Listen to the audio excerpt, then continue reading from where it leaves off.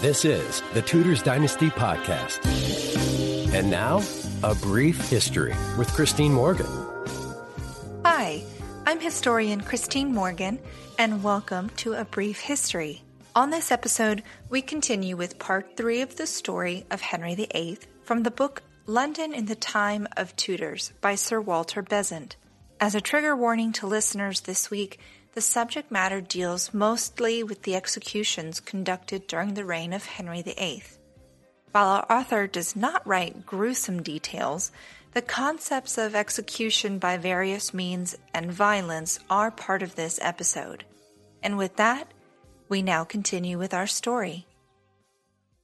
There were in this reign, for the admiration of the people, an extraordinary number of executions, both of noble lords and hapless ladies, as well as of divines, monks, friars, gentlewomen, gentlemen, and the common sort, for treason, heresy, and the crimes which are the most commonly brought before the attention of justice. What reign before this would exhibit such a list as the following: 2 queens, Anne Boleyn and Catherine Howard; of others, the Marquis of Exeter, the Earl of Surrey, Earl of Kildare, Duke of Buckingham, Lord Rochford, Lady Salisbury, Fisher, More, Dudley, Cromwell. Of abbots, priors, monks, friars, doctors, priests, for refusing the oath of the king's supremacy, a great number. Of lesser persons for heresy or treason, another goodly company. Some were beheaded, those were fortunate. Others were burned, not being so fortunate. The rest were drawn on hurdles, treated in the manner we have already seen. The dissolution of the religious houses, the changes in the articles of religion, and their effect upon the city of London will be found in another place. But in this chapter, a few cases are given to illustrate the changes of thought and the general excitement in the minds of men. There is first the case of Lambert. He was a learned man and a schoolmaster who denied the real presence in the sacrament. The case had already been brought before the archbishop, who had given a sentence against Lambert. The king, who ardently believed in the real presence, announced his intention of arguing publicly with this heretic. The argument was actually held in Westminster Hall in the presence of a great number of people. In the end, the king apparently got the worst of it, for we find him becoming judge as well as disputant, and ordering the unfortunate man to recant or burn. Lambert would not recant. The pride and stubbornness of those heretics were wonderful. In some cases, perhaps in this, the man stood for a party. He would not recant for the sake of his friends, as well as himself. He was burned. The case of Anne Askew is remarkable for the introduction of torture, which was then unusual, either with criminals or heretics. She was so miserably tortured, yet perhaps the torture was intended as a merciful act in the hope of rescuing her from worse than earthly flames. But at the end, she could not stand or walk. She, like Lambert, suffered for denying the real presence. She was a gentlewoman of very good understanding. This brief interruption is brought to you by, well, me. Do you love Tudors Dynasty? Consider becoming a patron on Patreon. Patrons get access to all kinds of amazing things that the everyday listener does not. Find out more by going to Patreon. That's patreon.com/Tudors Dynasty and click Become a Patron for details. All right, back to the show. The Holy Maid of Kent, Elizabeth Barton, was a woman of a much lower order. She was hysterical and weak-minded. At the present day, she would be looked after and gently cared for. She had fits and convulsions during which her face and body were drawn, and she talked rambling nonsense. That she was unintelligible was quite enough to make the ignorant country folk flock about her, listening for inspired words in her hysterics. She passed among them for one to whom God had sent a new revelation of his will and intentions. She was taken to see Bishops Fisher and Moore, who do not seem to have regarded her as a person of the slightest importance. But certain priests, it is said so, one may believe it or not, obtained influence over her and persuaded her to prophesy. No doubt she believed what they told her, that if the king took another wife, he would not remain king for another year. Henry, however, was not the man to be turned aside from his fixed purpose by such a gross cheat. He arrested the maid and her accomplices. They were all brought to the Star Chamber and examined. They all confessed. They were then exposed on a scaffold at St. Paul's and publicly confirmed their confessions. Her confederates included 6 ecclesiastics, of whom 2 were monks of Canterbury, 1 a friar observant, 2 were private gentlemen, and 1 was a serving man.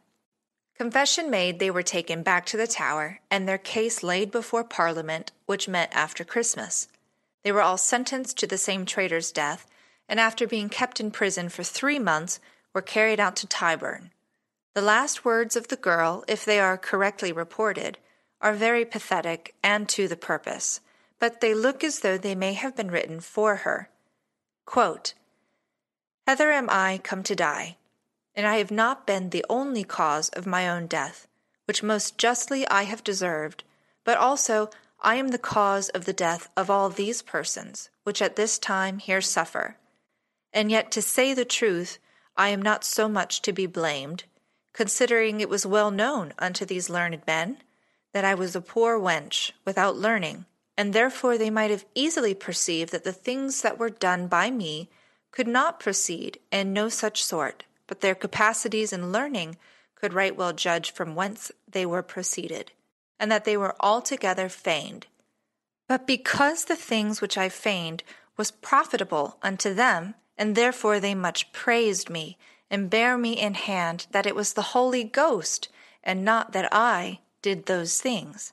And then my being puffed up with their praises fell into a certain pride and foolish fantasy with myself, and thought I might feign what I would, which thing hath brought me to this case.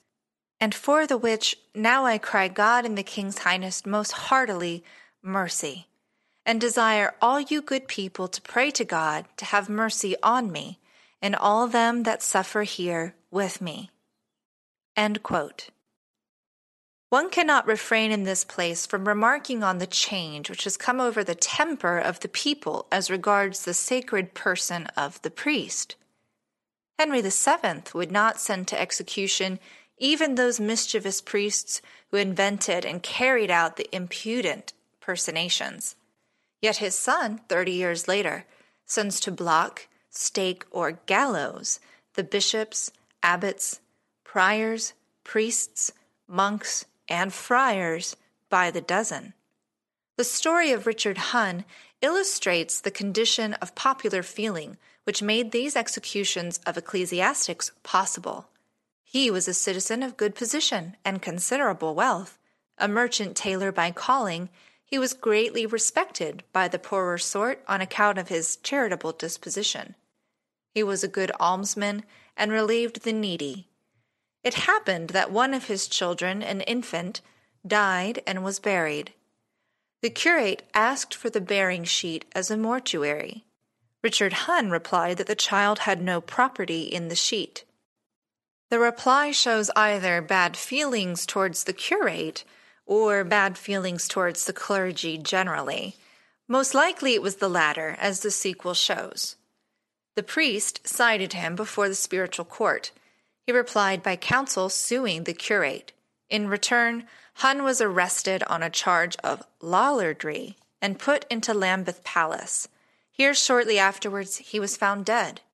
He had hanged himself, said the bishop and the chancellor, but the people began to murmur. Why should so good a man hang himself? A coroner's inquest was held upon the body, and the jury indicted the chancellor and 2 men, bell-ringer and the summoner, for murdering Richard Hunn. The king's attorney, however, would go no further into the matter. By the bishop's orders, the body was burned at Smithfield, but the murder, if it was a murder, of Richard Hunn was not forgotten, nor was it forgotten that without a trial his body was burned as a heretic's. These things lay in the minds of the people, and they rankled. In the matter of the king's divorce, the city, or the populace, had taken a very strong side in favor of Queen Catherine. It may indeed be true that the king's conscience was awakened after all these years of marriage to the legality of marrying his brother's widow. He saw not perhaps in the failure of male heirs as a sign of the divine displeasure. That may be. It is not possible to understand all the motives which guide a man. To the outside world, the simplest motive always seems the certain motive. Catherine was no longer young, no longer beautiful. Anne Boleyn was both. When the second marriage was announced, the citizens were greatly displeased, partly on account of their sympathy with Catherine, partly because they remembered that Anne was the granddaughter of a mayor, one of themselves. No honor is ever felt to be conferred upon the people by the marriage of a prince with one of themselves, but quite the reverse. Edward IV and James II are examples, as well as Henry VIII. So much did the citizens show their disgust that at an Easter sermon, some of them went out of the church before the prayers for the Queen were read. The king sent word to the mayor about it. He called the guilds together and bade them cease murmuring against the king's marriage. Yet on the 29th of May, the Queen passed from Greenwich to the Tower, and on the 31st from the Tower to Westminster. The city hastened on this occasion to show their loyalty by preparing a splendid reception for the Queen. The pageant is described in part here. Quote, "The Princess Elizabeth was born in September of the same year, 1533. In the spring of the following year, Parliament passed an act of succession declaring that she, and not Mary, was heir to the crown. The whole of the citizens took the oath in acknowledgment of this act. If any were so hardy as to refuse, they were executed." Of pageants and writings, no reign ever saw so many, nor was the city ever more honored in the part in which it was invited to take in them. Here, for instance, is a list of more important events: the coronation in 1509, the reception of French ambassadors in 1518, the reception of Emperor Charles in 1522, the coronation of Anne Boleyn, every one an occasion for the display of sumptuous tapestry, gold chains, and allegorical groups. Two of these functions stand out above all others, the coronation of Anne and the christening of her child. Let us take the account of water pageant as furnished by Grafton. Quote, "The 19th day of May, the mayor and his brethren, all in scarlet, and such as were knights, had collars of esses, and the remnant, having good chains, and the council of the city with them assembled at St. Mary Hill. Then there was a barge, which was garnished with many goodly banners and instruments, and continually made good harmony. First, before the mayor's barge was a foist, in which there was a great dragon continually moving and casting wild fire, and round about the said foist stood terrible monsters and wild men casting fire and making hideous noises.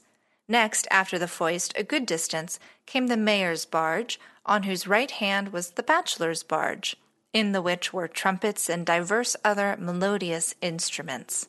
The decks of the said barge and the top castles were hanged with rich cloth of gold and silk.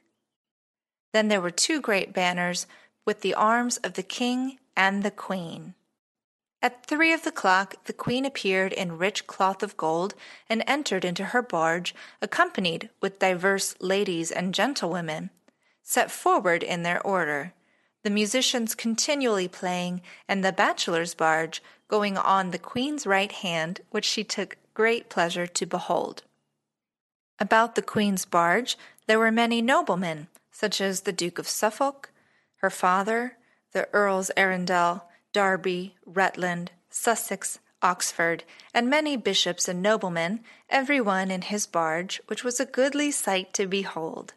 She, thus being accompanied, rode toward the tower, and in the meanways the ships which were commanded to lie on the shore for letting of the barges shot divers peals of guns. And she landed, and there was a marvellous shot out of the tower as ever was heard there. And at her landing there met with her the Lord Chamberlain, with the officers of arms, and they brought her to the king, who received her with loving countenance by the waterside. He kissed her, and then she turned back again, and thanked the mayor and the citizens with many goodly words, and so entered the tower. End quote. The execution of Anne Boleyn and the succession of Henry's queens may be passed over here as belonging to the national history. As always, I want to thank you, dear listeners, for tuning in, not to just A Brief History, but also to the Tudors dynasty. Thank you for supporting all of these podcasts. I hope you'll tune in for our next episode, which will be about the final years of Henry VIII's reign and the beginning of his son Edward VI's reign in London. Until next time, I'm Christine Morgan. Thanks for listening to this episode of the Tudors Dynasty Podcast. You can follow and support the Tudors Dynasty Podcast on Facebook, Twitter, Instagram, and Patreon @Tudors Dynasty.